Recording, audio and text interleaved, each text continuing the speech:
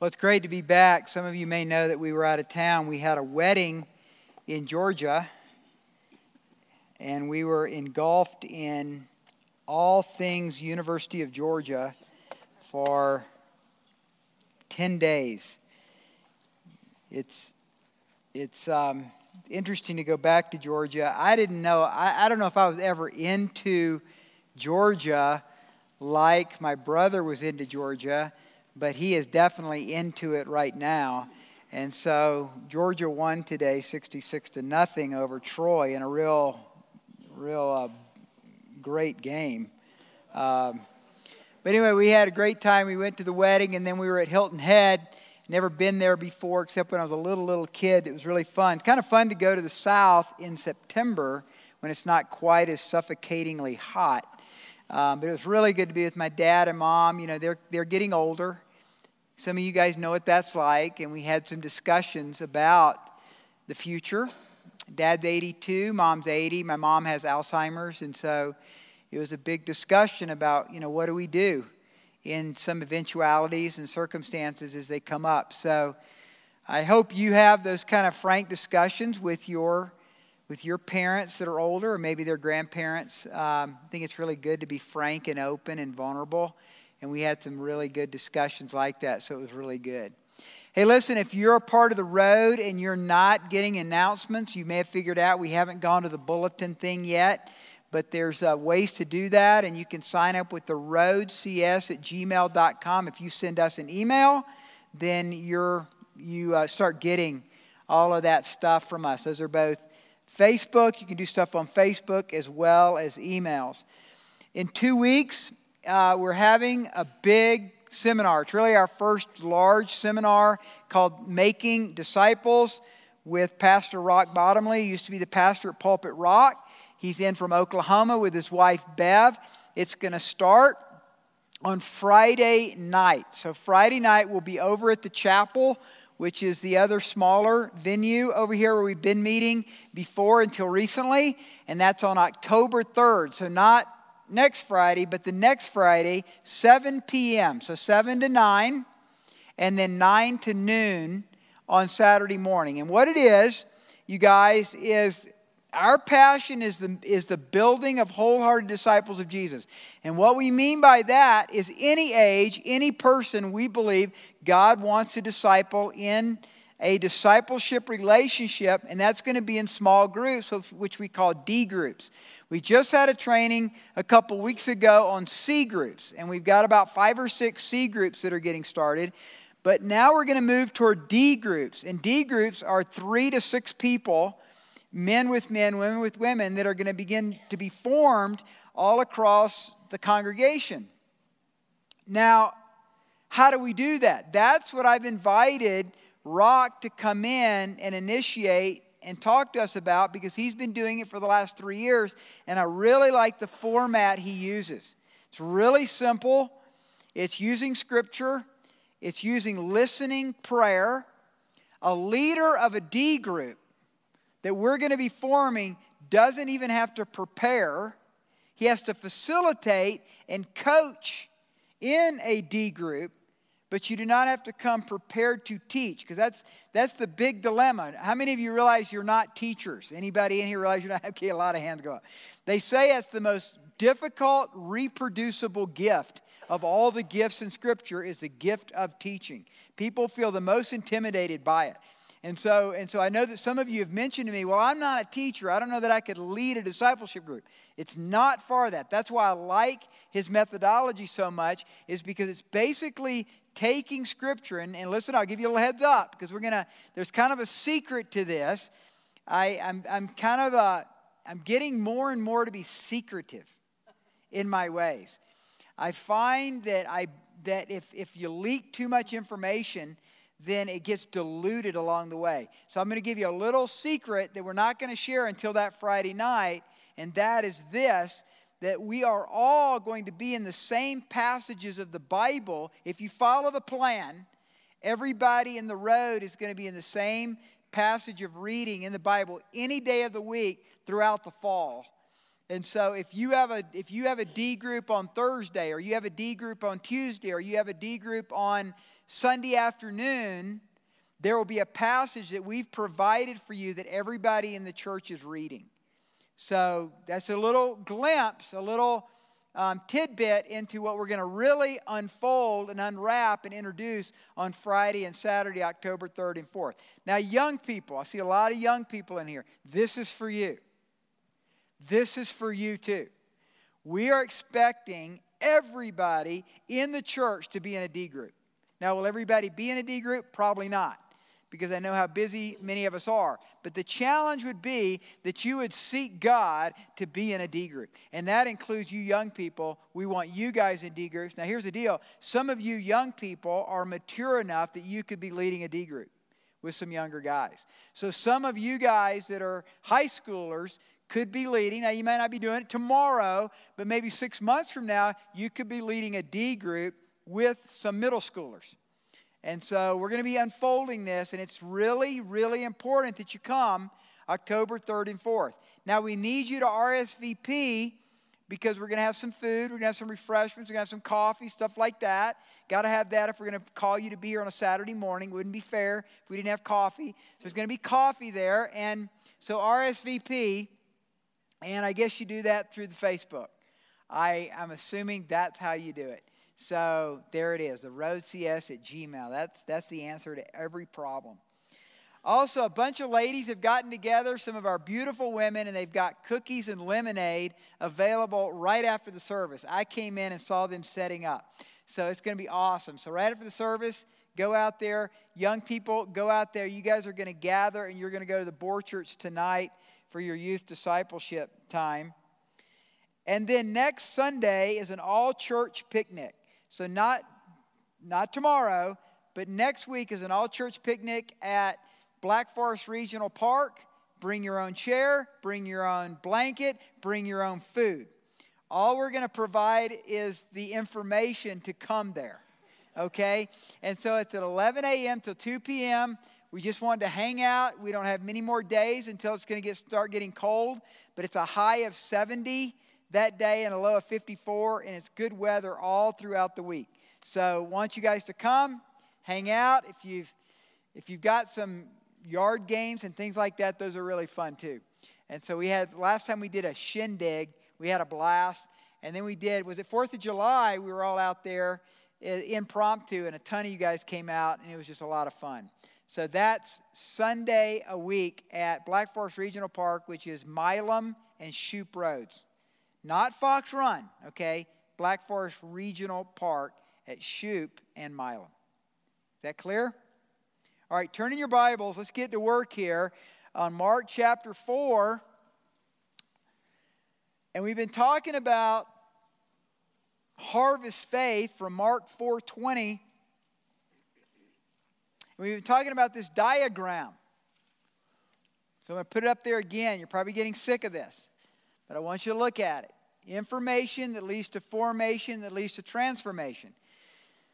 That in Mark 4:20, there's this promise given by Jesus that his disciples who accept the word, receive by faith the word, can bear fruit 30-fold, 60-fold, and 100-fold. And my thesis is that everybody here wants that, but very few of us are willing to pay the price to get it because there's this little problem down on the bottom of the diagram, and it's called tested faith. Tested faith. We like the whole idea of God's blessing, but we chafe at the thought that he would test us. Because what tends to happen with some of us is we start blaming God. Some of you are really blamers. I mean, you've lived your whole life being blamers. Every time there's a problem, you blame your parents, or you blame your mom because she didn't serve you the right kind of lemonade when you were growing up. Or you blame your teachers. Let me give you my thesis on pedagogy or pedagogy. The fault lies with the teachers, not the students. I really believe that, by the way. I believe that the reason God's anointing and power is not over churches. It's because pastors are not men of faith who go after God. That in our schools, we have teachers that are bored with their subjects. And I would say to every teacher, if you're a teacher in here, a school teacher, love your subject and love your students. Love your subject and love your students. Back when I was in seminary, in graduate school, going back and forth to Anaheim, California, to Pasadena, I listened, and I'd say this would be great for you to listen to. I don't know if they're still around. Bruce Wilkinson walked through the Bible, wrote a book called The Prayer of Jabez, got super rich, and then I don't know whatever happened to him. But before he was rich, he was really good. And he wrote a book called The Prayer of Jabez, but he also did a video, and back then it was a cassette series called The 7 Laws of a Learner. I would encourage any of you that have any desire to be a teacher or you're in some form of teaching or communication, you should listen to that. I listened to that. I probably listened to the whole series, probably 20 talks, 20 times. It's called The 7 Laws of a Learner. Don't even know if it's still around. Let put Bruce Wilkinson, put it in there. You know what? You can probably go and you can get it like on one of those cheap. I mean, does anybody even have a cassette tape recorder anymore? I don't even know if you can find it, but anyway, it's probably in CD form, 7 Laws of a Learner. But my thesis is this, is that we have the responsibility first to be a learner. And then as we're passionate about learning, we teach it to others. And it doesn't mean you have the gift of teaching, it means you have the gift of learning. And it comes from the Hebrew word. I'm way off from what I was going to talk about. But the Hebrew word is lamad. And lamad is the word for teaching in Hebrew. It's also the same word for learner. And so the premise is that you're a learner. So as we learn from God, He's going to test our faith. Sorry. You're going to be tested in your faith and you're going to get hammered. God allows you to be hammered at times. And so here He has these 12 disciples. We've been looking at this in Mark 4. And then after He teaches on this idea of harvest faith of 30, 60, and 100-fold, He then starts testing their faith. In His first I called dilemmas. A few weeks ago I talked about dilemmas and circumstances. That's the first way God's going to test us is dilemmas and circumstances, and He sends them. What does He do? He sent them right into a storm on the lake of Galilee, a windstorm. They get scared, they freak out, they wake Him up, He calms the storm. Secondly, as soon as you thought they had gotten out through the storm, they get out of their boat on the other side of the Sea of Galilee at the Gadarenes, and a demoniac comes. Demons. You're going to be attacked by demons. Demons are real. Demons are out there. Demons attack us. Whether you're a believer or not, and I would say the stronger a believer you are, the more you're going to be attacked. So first, we talked about dilemmas and circumstances. Secondly, we talked about demons. Thirdly, disease and sickness. So Jesus then comes across the lake.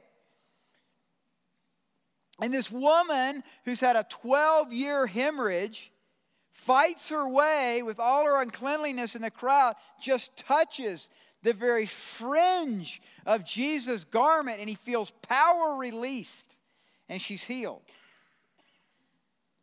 So God will test our faith through dilemmas, through demons, through disease, and then fourthly, through death. And so in our story tonight, Jairus, who has come, he's the synagogue official, comes begging Jesus to come to pray for his daughter. Well, she dies, and that's where we pick it up. In verse 35, Mark 5:35. Again, a test of faith. A test of faith. While He was still speaking, some came from the ruler of the synagogue's house who said, "Your daughter is dead. Why trouble the teacher any further?" As soon as Jesus heard the word that was spoken, He said to the ruler of the synagogue, interesting what He says here, "Do not be afraid, only believe." As if the opposite of fear is faith. The opposite of fear, men and women, is sometimes faith. Listen, fear is to Satan what faith is to God. You empower the enemy with fear. I do it all the time. Usually at 3 a.m. Some of you men and women who pray for me need to stay up later. Because 3 a.m. is a really bad time for me a lot of times. And hello, do you guys know what I'm talking about? You ever wake up, your subconscious just bombarded with fears you weren't even thinking about it. You hadn't thought about it in a week. Fear is to Satan. It empowers him like faith is to God. And he permitted no one to follow him except Peter, James, and John, the brother of James. Then he came to the house of the ruler of the synagogue and saw a tumult, and those who wept and wailed loudly. When he came in, he said to them, "Why make this commotion and weep? The child is not dead, but sleeping." Verse 40, they ridiculed him. And when he had put them all outside, he took the father and the mother of the child and those who were with him, and he entered where the child was lying. Then he took the child by the hand and said to her, "Talitha cumi," which is translated, "Little girl, I say to you, arise." Immediately the girl arose. This is what, when you read these things, you kind of like, oh man, that's just like interpreters. I've been in so many situations, and I'll say, "Have faith." And then the translator will go on for 15 minutes. So it's good to know it's actually scriptural. Talitha cumi is, "Little girl, I say to you, arise."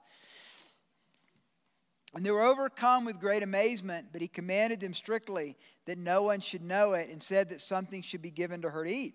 Chapter 6. Then he went out from there and came to his own country, and his disciples followed him. And when the Sabbath had come, he began to teach in the synagogue.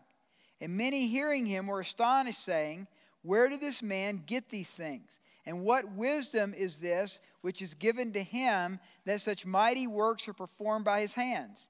Is this not the carpenter, the son of Mary, the brother of James, Joseph, Judas, and Simon?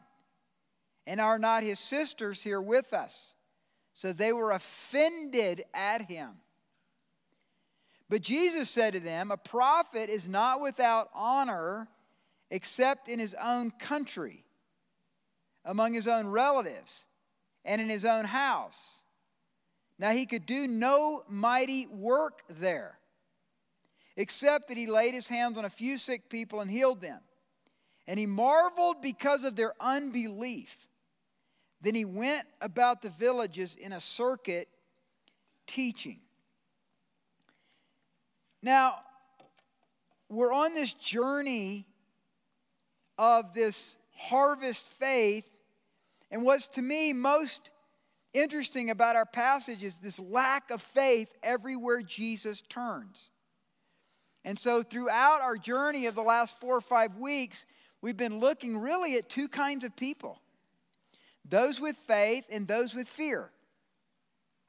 And what's most fascinating to me is those who seem to have faith are desperate. They are desperate for God to show up. They are desperate for a miracle. They are desperate for salvation. They're desperate for healing. They are not satisfied with where they're at. And you see, you go to the 2/3 world and you see people who have nothing. I mean, materially, they have nothing. All they have is Jesus, and there is a desperation about them because they feel so poverty-stricken, even of spirit, without an encounter with God. And so they come to God, and miracles happen. And we see a woman hemorrhaging for 12 years. What was the passage we read? She's gone through all her money. She's done everything the physicians asked her to do. She tried the ostrich egg thing with the cloth and all the stuff that's part of the Talmud. We talked about that. She's desperate. She's unclean. because of the hemorrhage, because of the blood flowing, she's unclean. Which means she can't even have a relationship with regular people in the city or even attend church at the synagogue.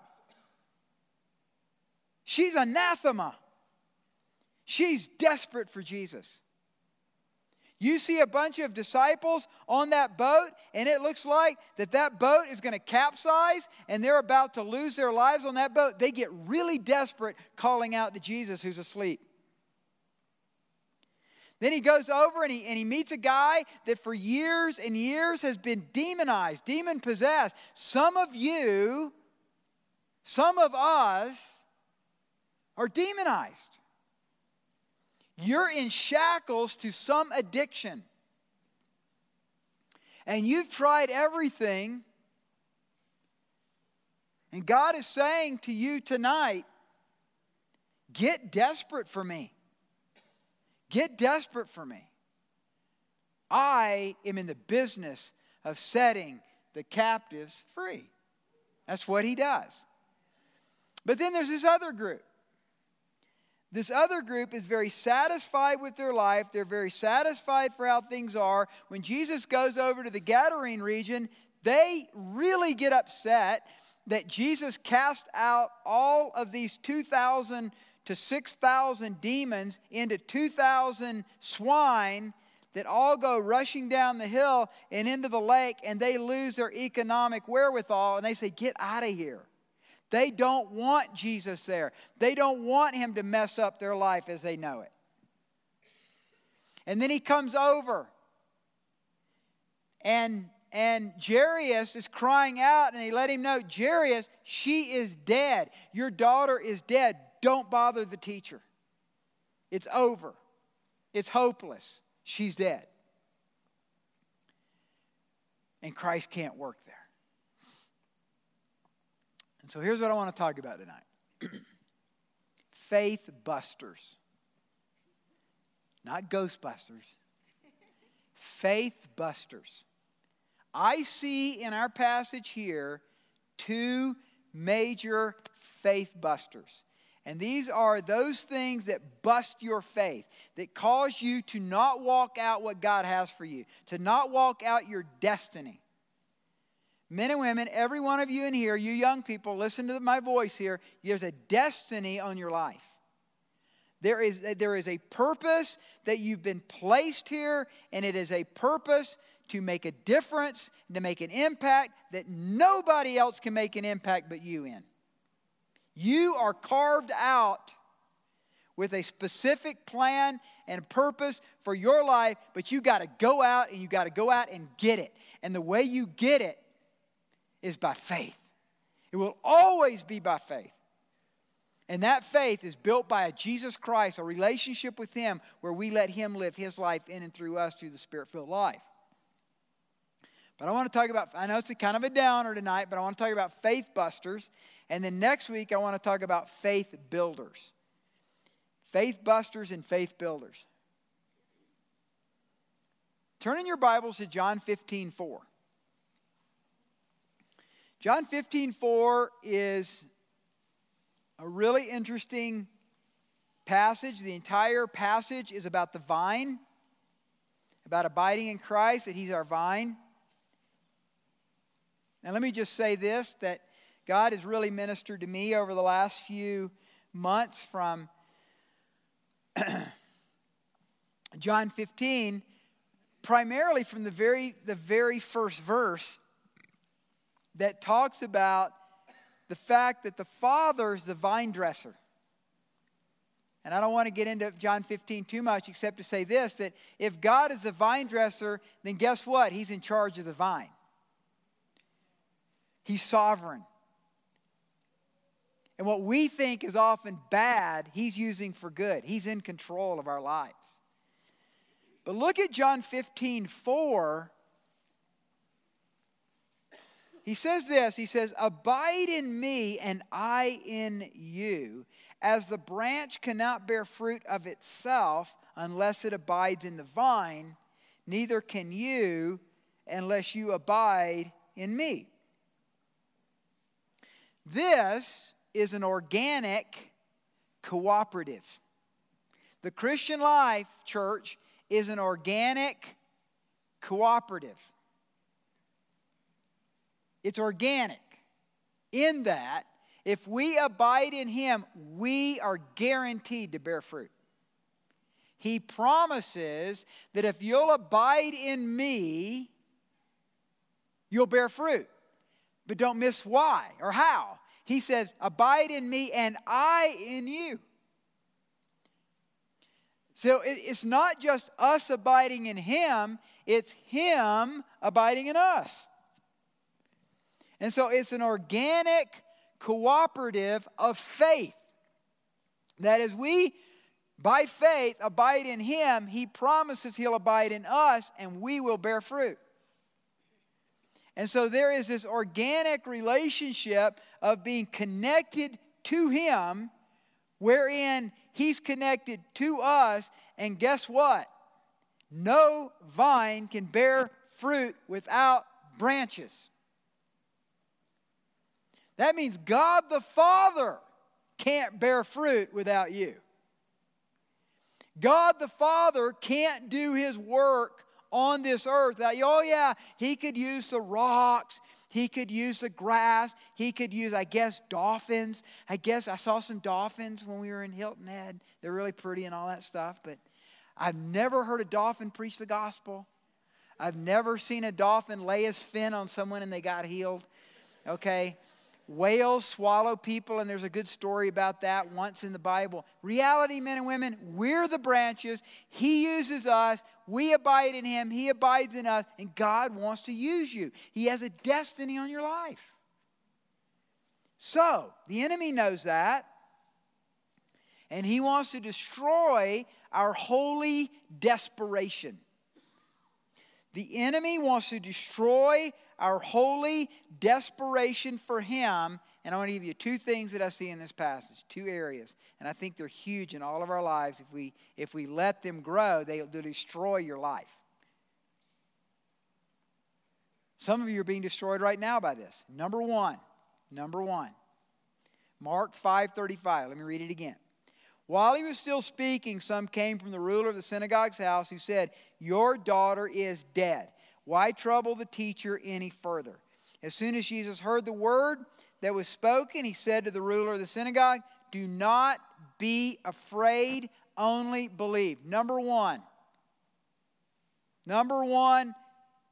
faith buster. Fear. Fear kills your faith. Many of us are living lives of fear because of shame. Shameful things have happened to you in your life. You're covering that up. You're walking in fear. And part of the fear is that somebody's going to find out about your shame. Some of us are walking in fear because we failed so often that we're afraid now to risk again, right? We lost that job. We lose. We've lost. People have called us losers. And so the fear of failure rules our lives. Shame. Fear of failure. We compare ourselves with others. Fear kills faith. Here's what fear does. Here's what fear does in my life. Fear energizes me. Fear gives me negative momentum. Fear gives me negative adrenaline. I can feel it. I felt it in several situations. I felt it scuba diving, where I've been down really deep. One time I was like 60 feet, which isn't super deep, but it was deep for me. And I went into a dark cave off the coast of Okinawa. And I had a partner, and we had flashlights, and we went really deep into this cave. I mean, it was a cavern, probably about a third the size of this room, but that felt huge to me. And I couldn't see my partner's flashlight, and I didn't have one. So he had the flashlight, I didn't, and it's just utter darkness. That's freaky, man. That's really, really freaky. And I can feel what I'm just going to call it, I don't know if it's the right term, but I'm going to call it like negative adrenaline was just being released into my bloodstream, and I could feel myself sucking air like really fast, like 3 times faster than I needed to with the amount of air that I had. It's not good. So we've had times in our lives, haven't we? Some of you have had panic attacks. Some of you, when you feel fear, you go to drugs. Some of you go to sex. Some of you go to porn. I don't know. Everybody's different, but I'm telling you, fear will destroy your faith. It'll ruin your life. And so faith is busted by fear. And here's what it does. It overwhelms our best intentions. Fear overwhelms our best intentions, and we're not good. Listen, guys, we are not good in fear. If you've ever coached in athletics, you know this is true. You can't have a kid who's full of fear. You've got to have a kid who's got some confidence, and that takes time. But we don't do well under fear. We don't perform well. We don't speak well. We don't communicate well. We're not articulate anymore. We're blubbering fools, some of us, when we get fear, because it releases this negative adrenaline, and the enemy loves it. The enemy just loves us when we're in fear. Jesus earlier in Mark 4:40, he says, "Why are you so fearful?" He's speaking to the disciples in the boat. "How is it that you have no faith?" Fear cripples faith. Fear is to Satan and demons what faith is to God.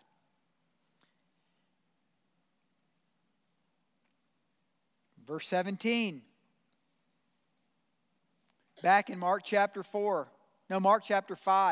15 through 17. It says, they were afraid. Verse 17, they began to plead with him to depart from their region. What are we fearful of? What are we fearful of? I'm going to give you my theory. And I'm speaking from personal experience. I think we're fearful, listen up, of the presence of God. Isn't that weird? I mean, you say, no, it's like the opposite. Not that. We can name all these other things. I'm telling you, that's what we're fearful of. We're fearful of the presence of God. We're fearful that actually God's going to show up, and there's something of a safety valve. It's like we have this safety valve that doesn't want to release faith. Because if we release faith, we actually have to do something. We actually have to do something. We have to step out and we share our faith with someone. Or we step out and we pray for someone. Or we step out and we give that check.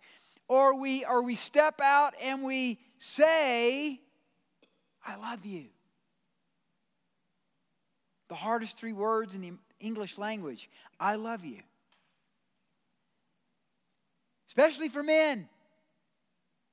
Isn't that hard, guys, to say, I love you, to say it to our sons, to say it to our daughters, to say it to our nieces and our nephews, to say it to our dad? I mean, I feel like I've got a pretty healthy home. I grew up in a pretty healthy home. And it's still hard for me to say, I love you to my dad. So fear is busted. It busts our faith because I believe we have a fear of the presence of God. Because when we start to say, I love you, when we start to reach out with compassion to others, the presence of God shows up. And it's uncomfortable. It's uncomfortable. And so these guys in a boat, these disciples, they feel the presence of God. They fear it. These people in the Gadarenes, they see Jesus cast out these demons. They see the presence of God. They fear it. Nobody wants Jesus to come to Jairus' house because he embodies the presence of God. They fear it.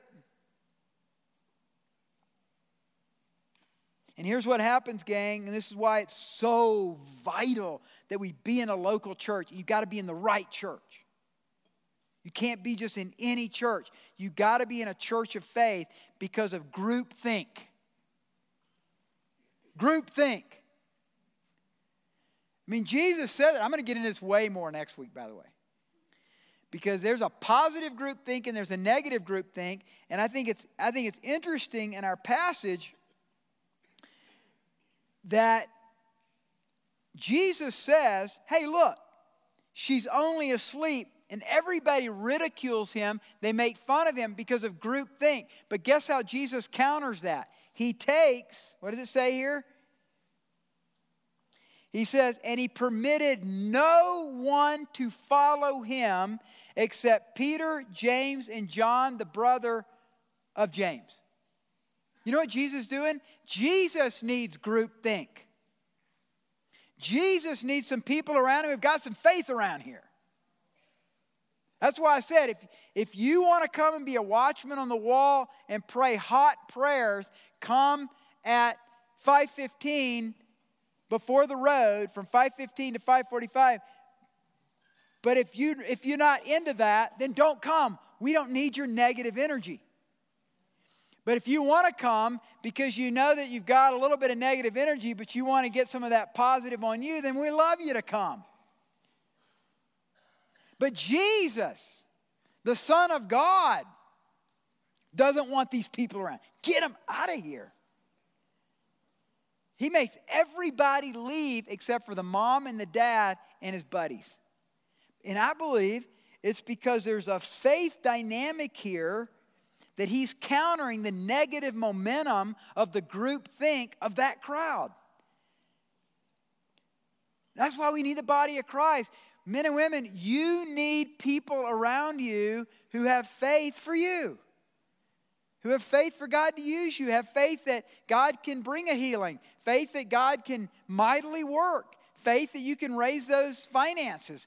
Faith that you're going to get that job. You need some people. Man, don't get around the other crowd. I mean, they're nice people. I mean, you could eat with them, everything. But I mean, don't tell them your prayer request because they're just going to say, well, you know, my Larry, he was out of work for 14 years. And I tell you, it's really hard to find a job out there. Ever since Obama became president. Ever since Bush was president. Whatever it is. Like, I don't want to hear that. I don't want that kind of stuff, right? So I'm telling you, groupthink kills faith sometimes. And it can be a board, it can be a bunch of pastors together, it can be a church, it can be a small group. Fear can invade a family and ruin a family. You got to fight that. And again, next week, faith builders. But a family can be the most powerful unit on the face of the earth for God's powerful miracles. A church, doesn't matter what size church, but a church of people who've got faith to trust God, they can move mountains. But the opposite can be true too. And we can just dash our faith with fear. Say no to fear. Say no to fear. Jesus is actually dumbfounded sometimes, I think, by my lack of faith. I know he is. I mean, he's looking at the disciples, have seen all these healings, and you think he'd be a little bit more compassionate. The boat is about to capsize. Sea of Galilee, I mean, you can barely see the other side. That's a scary place to be, in the middle of the Sea of Galilee. And if the fishermen guys are scared, these are professional fishermen. They're scared. I might have a little bit of fear, and then Jesus says, where's your faith? It's not very compassionate. It's not very nice of Jesus.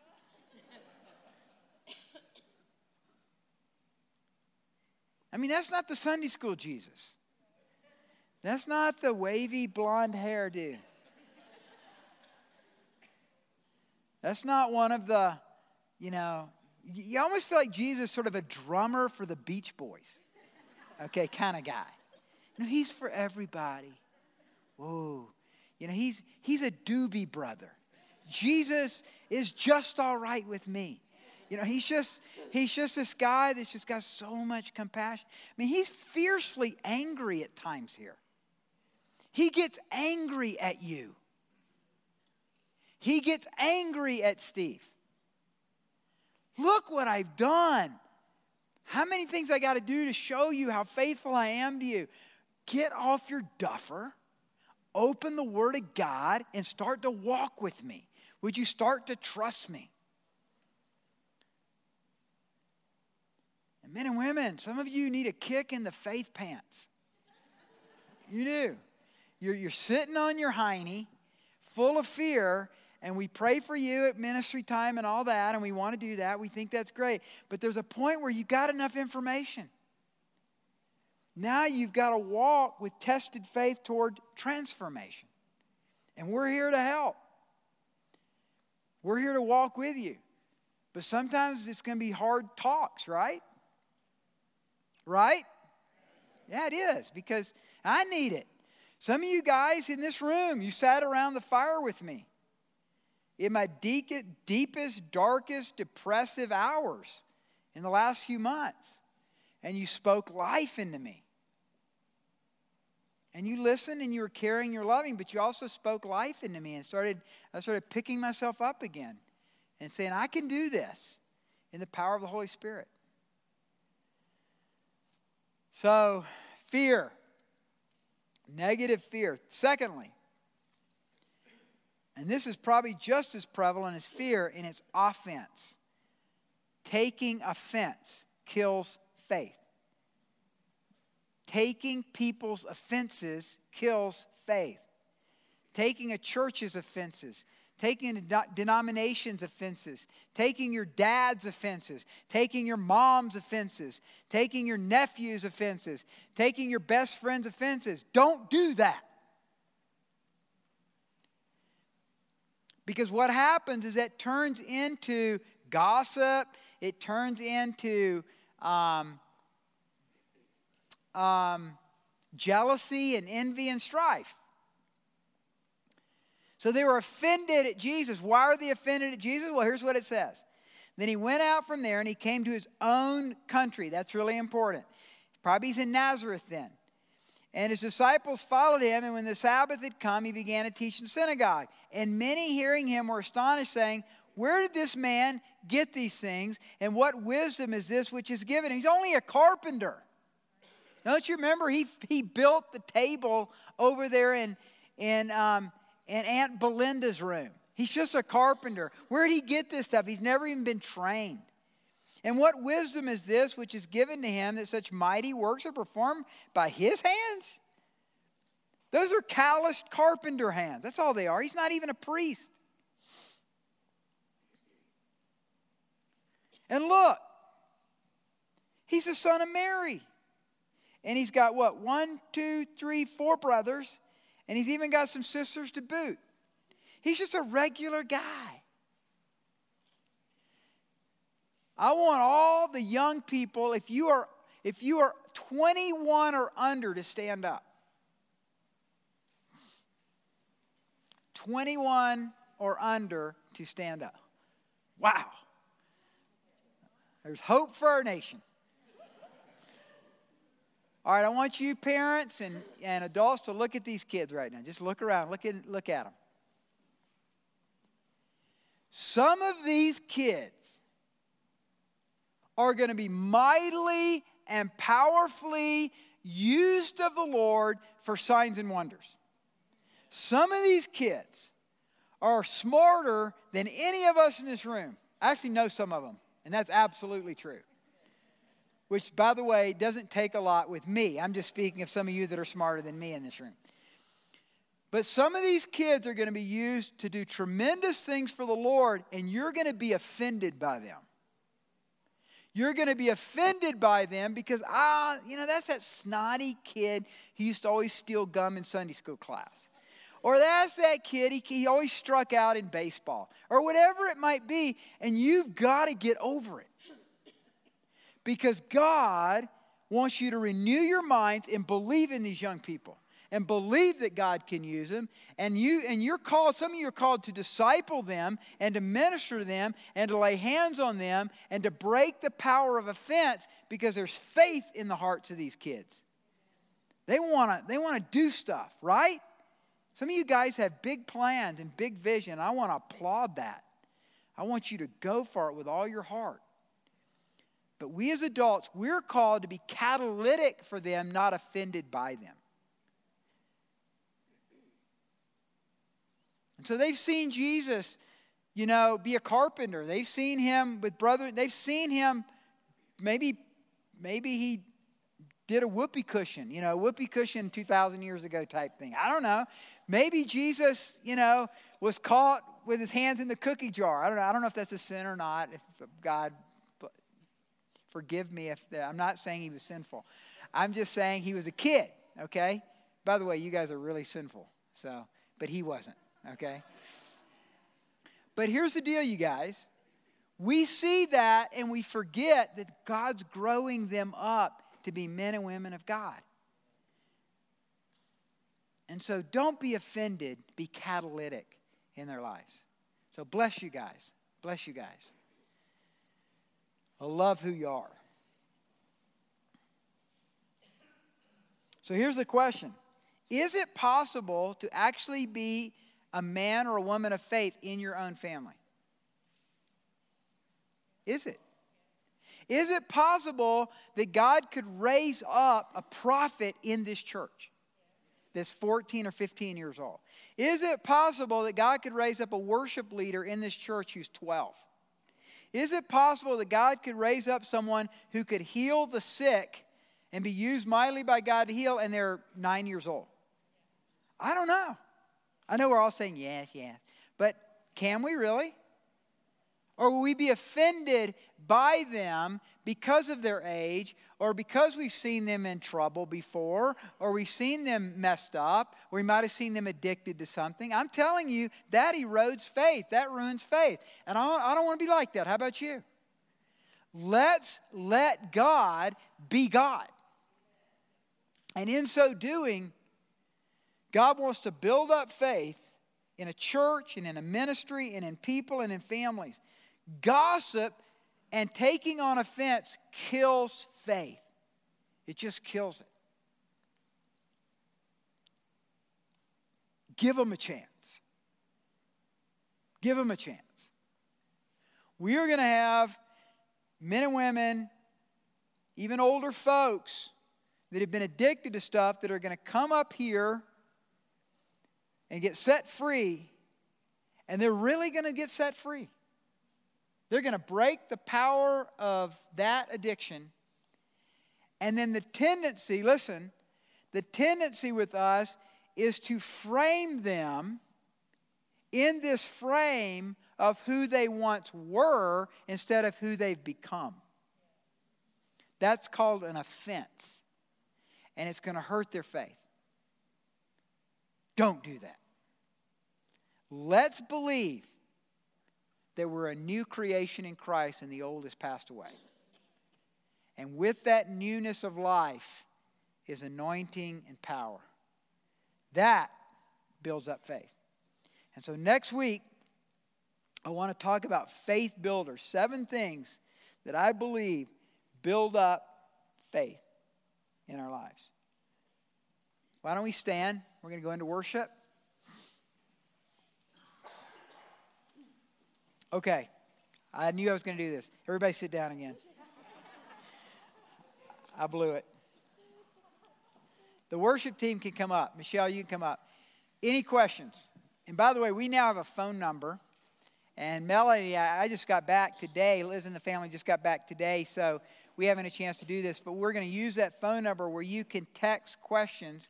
And I'll take 2 or 3 questions, if there are any, about the message tonight. And in the future, we'll actually be able to text them and we'll have them. You don't have to be embarrassed to raise your hand. But are there any questions on the message tonight?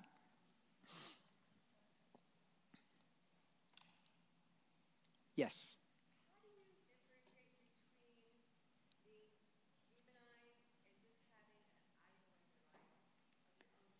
Okay, so the question is, how do we know the difference between someone who's demonized and someone who just has an idol of the flesh, an idol in their life? I don't think that it's easy to tell. And I actually don't know that it really matters, because I think that because at the Row we believe so strongly in more of a truth encounter than just a power encounter, that it takes time. So we can disciple, we can cast out a demon in a moment of time. There's probably a number of people that have demons in this room right now that if you came forward and wanted to be set free, we could cast your demons out. But if you haven't been discipled in truth, they're going to all come back. So what I'd rather see, and I'm not saying we shouldn't cast out demons, not at all. I think there's a place for casting out demons. Sometimes we're led to cast out demons, and we will do that from time to time. But the reality is that demons have a real hard time hanging around people who are walking in truth. So I would rather take a person for a year and we disciple them in God's word with a truth encounter than necessarily casting out their demons. So I think an idol always leads to demonization. So whether, Jan, they're halfway between the two, doesn't really matter. If they'll start going after truth, if they'll get in a C group, if they'll get in a D group, they'll start getting set free. They really will. Anyone else? Yes.